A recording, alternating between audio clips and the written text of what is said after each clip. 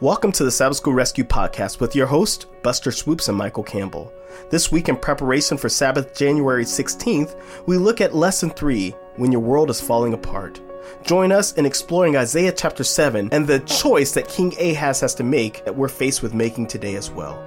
The Sabbath School Rescue Podcast is hosted by Michael Campbell and Buster Swoops at Southwestern Adventist University.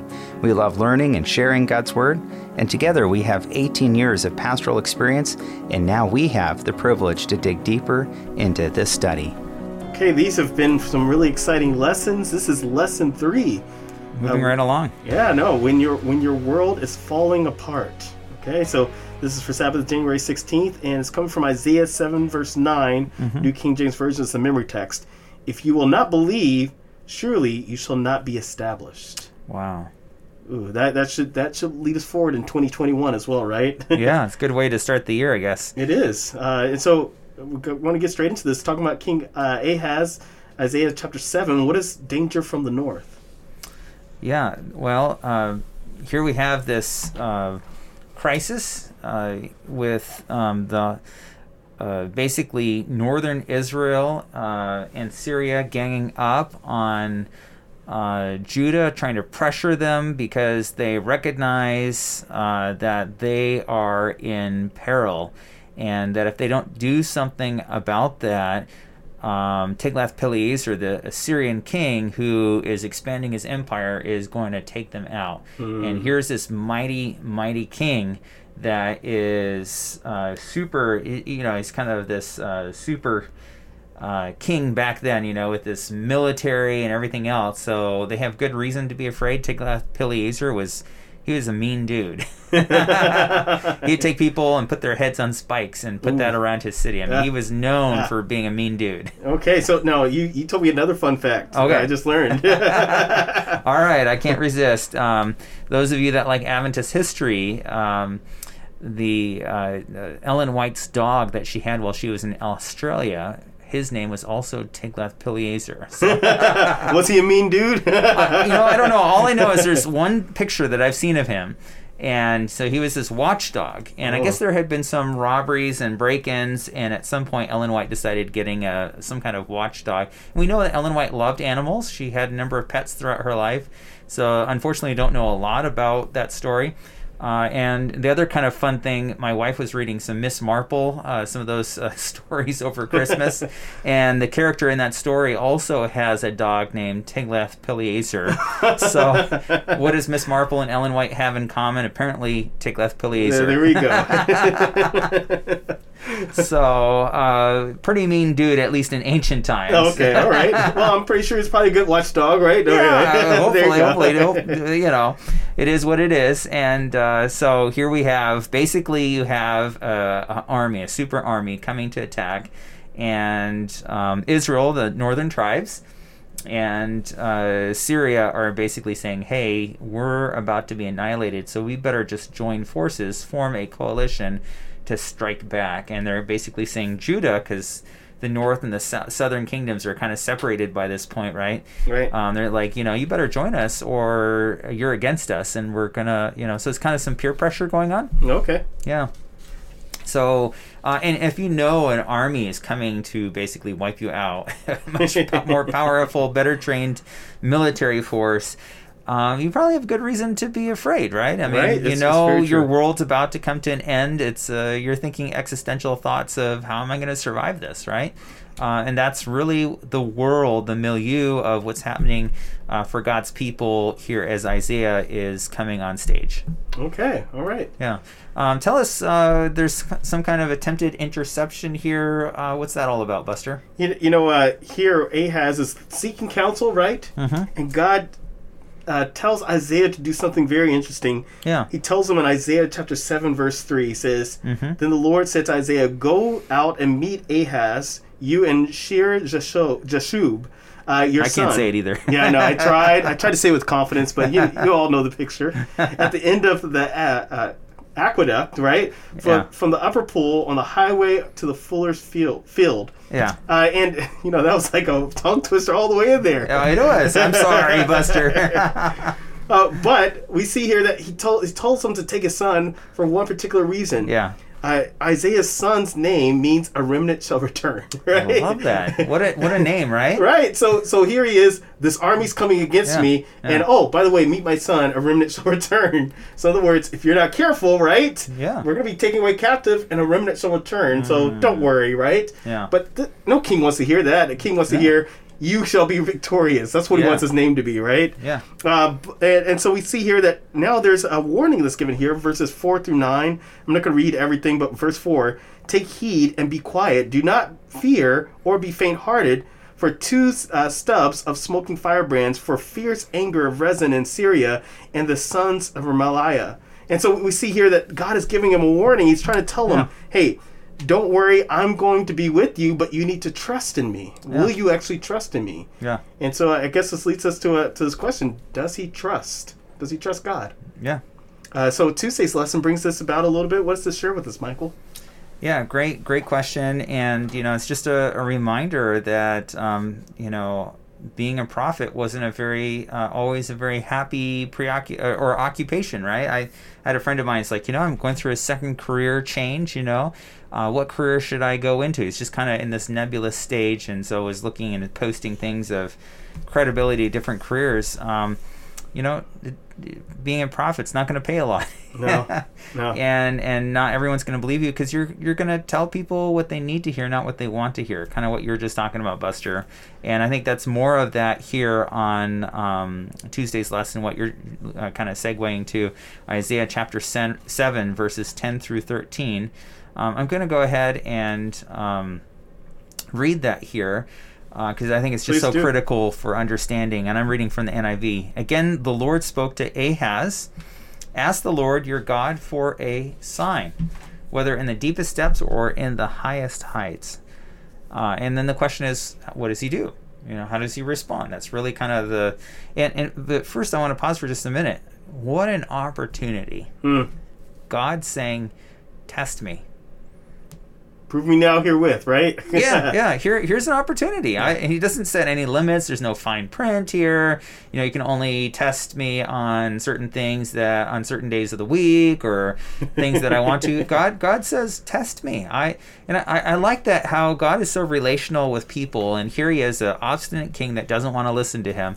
He just says, bring it on. Yeah. Bring it on. I'm here. Yeah. Right? What are you going to do with it? And so that kind of brings us to that next part, verse 12. And Ahab, this is his response, says, I will not ask. I will not put the Lord to the test. What a bummer.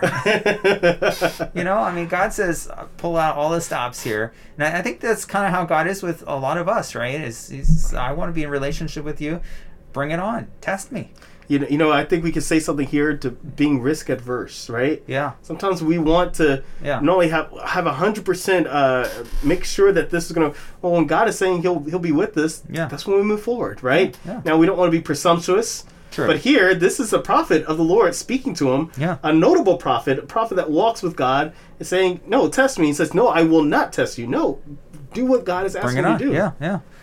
And then verse 13, it says, Then Isaiah said, Hear now, you house of David, is it not enough to try the patience of humans? Will you try the patience of my God also? Buster, you think God gets frustrated? Oh, of course not. We tend to... we don't want to project onto God our human feelings, because God is beyond us, but God also is very real and relational, and you sense here in this passage, you can't help it, the palpable frustration that God has with the children of Israel. Yeah, speaking of getting frustrated, I got in an argument with my 5-year-old the other day over a pronunciation of a word. I forgot which word it was, but she was telling me, "No, Dad, it's this," and I'm like, "No, I'm pretty sure. I'm positive it's this." Yeah. And she just thinks she knows better, right? Oh, mercy. And I'm like, "Oh, forget my degrees and everything else in schooling and being alive for 37 years. Yeah, it's fine, right?" Yeah. And so I can see God getting frustrated, because sometimes we think we know better than He does. Yeah. And sometimes we try to say, God, no, you're not doing a good enough job as God, so therefore, if you just listen to me, everything will be fine. And I know God has to get so frustrated. Yeah. So frustrated. Yeah. It reminds me when my kids were a bit smaller. My oldest is now a teenager, but when she was, I think, about 4 or 5 years old, we were on a trip somewhere and we're eating at a restaurant with some friends. Uh-huh. And she was so excited, we were eating out and everything. And at one point she went to the bathroom and she loved that the bathroom, I think it was pink or something like that. And she was excited about this and came back. And so when she came back, she was trying to explain how happy she was that the bathroom was pink. But in her still yet very young, childish tones, we couldn't hear the word pink. And she kept trying to say it, and we kept missing it. And I kept trying to say, and that frustration and that breakdown in communication, till even though we were trying really hard and she was trying her best, it brought tears until we actually started having a meltdown in the restaurant, which no parent wants that, right? No parent wants that. But we actually had to take her outside, and calm her down because it wasn't, it was no longer appropriate. But that kind of thing where communication, where relationships, communications is breaking down. And I imagine, the God of the universe, the God of love and mercy and compassion, sends his own son later on after this story happens in Isaiah, but this plan of redemption, everything else, God pulls out all the stops relationally. All of them, yeah. All those stops for us. And here he says to the king who's obstinate, says, bring it on, test me, anything you want. And here you can see why God's getting frustrated. Because it gives such a beautiful picture of a loving, compassionate God in heaven who's trying to do everything he can to save his chosen people here. Amen.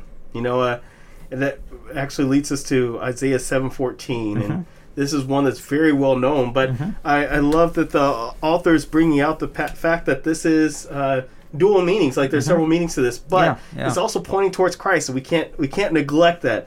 Yeah. But Isaiah 7:14 says this: "Therefore the Lord himself will give you a sign.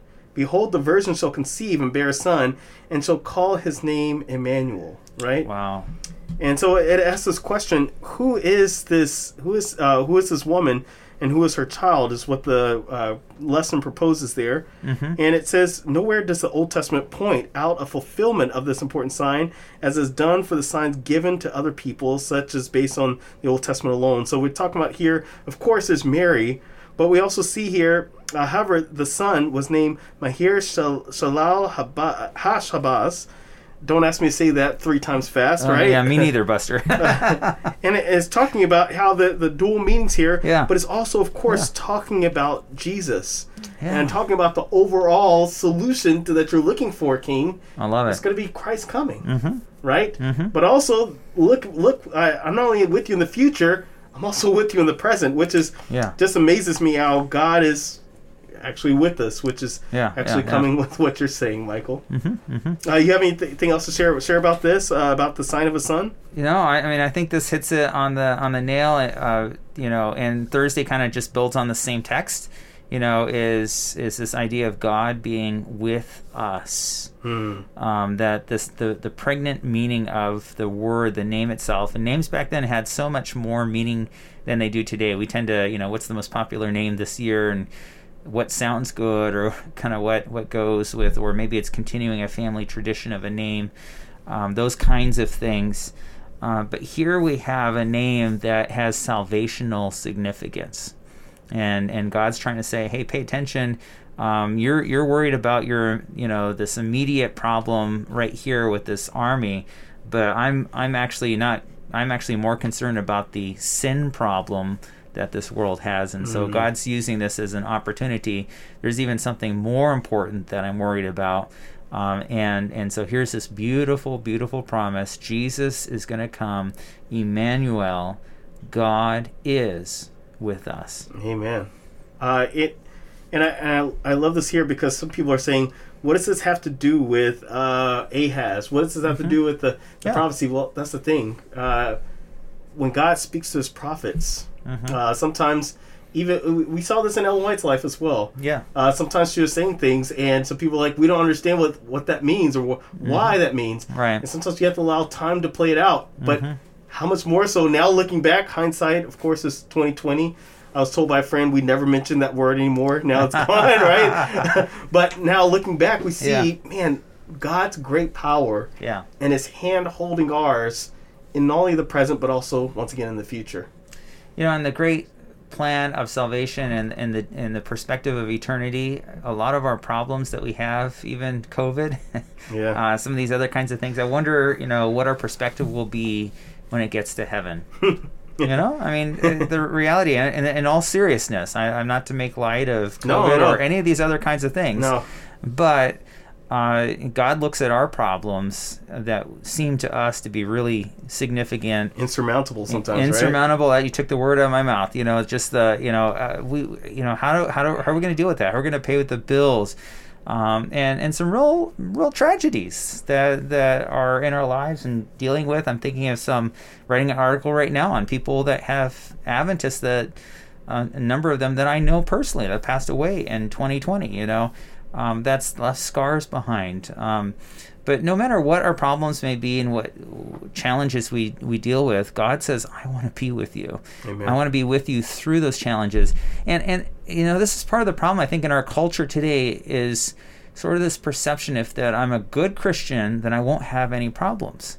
Or if I'm a good Christian, then I'll be rich and affluent and I'll have everything I want. Yeah, nothing could be further from the truth sometimes. Yeah. And so in the midst of our sorrow or loss, tragedies, financial problems, relational problems, passing away of loved ones, all of those things, God says, I want to be there with you through that. I'm here to be there with you. Just try me, test me, just like to the king. He says, bring it on. Yeah. Test me and have a relationship with me. In other words, we don't have a hunky-dory God. Once you serve him, everything's hunky-dory. Yeah. We have a God that's with us. Yeah. And it's with us through the trials, with us through the tribulations, with us through the good times and the bad times. Yeah. And I think it's also a reminder not to judge. Just because someone else is going through those challenges doesn't mean that they're a less spiritual person. I have a friend who said every time he got sick, his dad would pray over him. Wow. And said, I wonder what sin there is in your life that you haven't confessed. He said, starting at the age of 5 and 6, having a common cold, his dad said, what sin have you not confessed? Wow. Because if you're sick, that means you have some sin that's in you. Mercy. And I said, your view of God has to be, he's like, no, don't worry. He's like, that God, I hate it. He's like, but the true God that I learned through reading the Bible myself, I love that God. It makes me wonder, Buster, how many of our problems are just from an unbiblical view of who God is? Ouch. And how many times have I given off the wrong perception of who God is, right? Yeah. So please, I challenge you, please get to know the God of the Word of God yourself. Don't look to other people. Don't look to us. Don't look to me. Please don't look at me, right? Yeah. Get to know him for yourself. I love it. Well, what a relational God we have. God with us. Amen. Yeah. I think that puts a wrap for another week. So this is Soup. And Swoops signing out. As we put a wrap on this week's lesson, this is Campbell Swoops signing off. By the way, we want to give a shout out to our sponsors, the Southwestern Union of Seventh-day Adventists and Southwestern Adventist University, which has for over 125 years provided a Christ-centered education just 20 minutes south of Fort Worth, Texas. We love teaching with personal colleagues, offer quality academics, and provide numerous ways to get involved both on campus and across the globe. To learn more, visit swau.edu or check us out on Facebook, Twitter, or Instagram. Also, be sure to join us again next week as we continue to explore God's Word. You can make sure not to miss an episode by joining us at sabbathschoolrescue.org.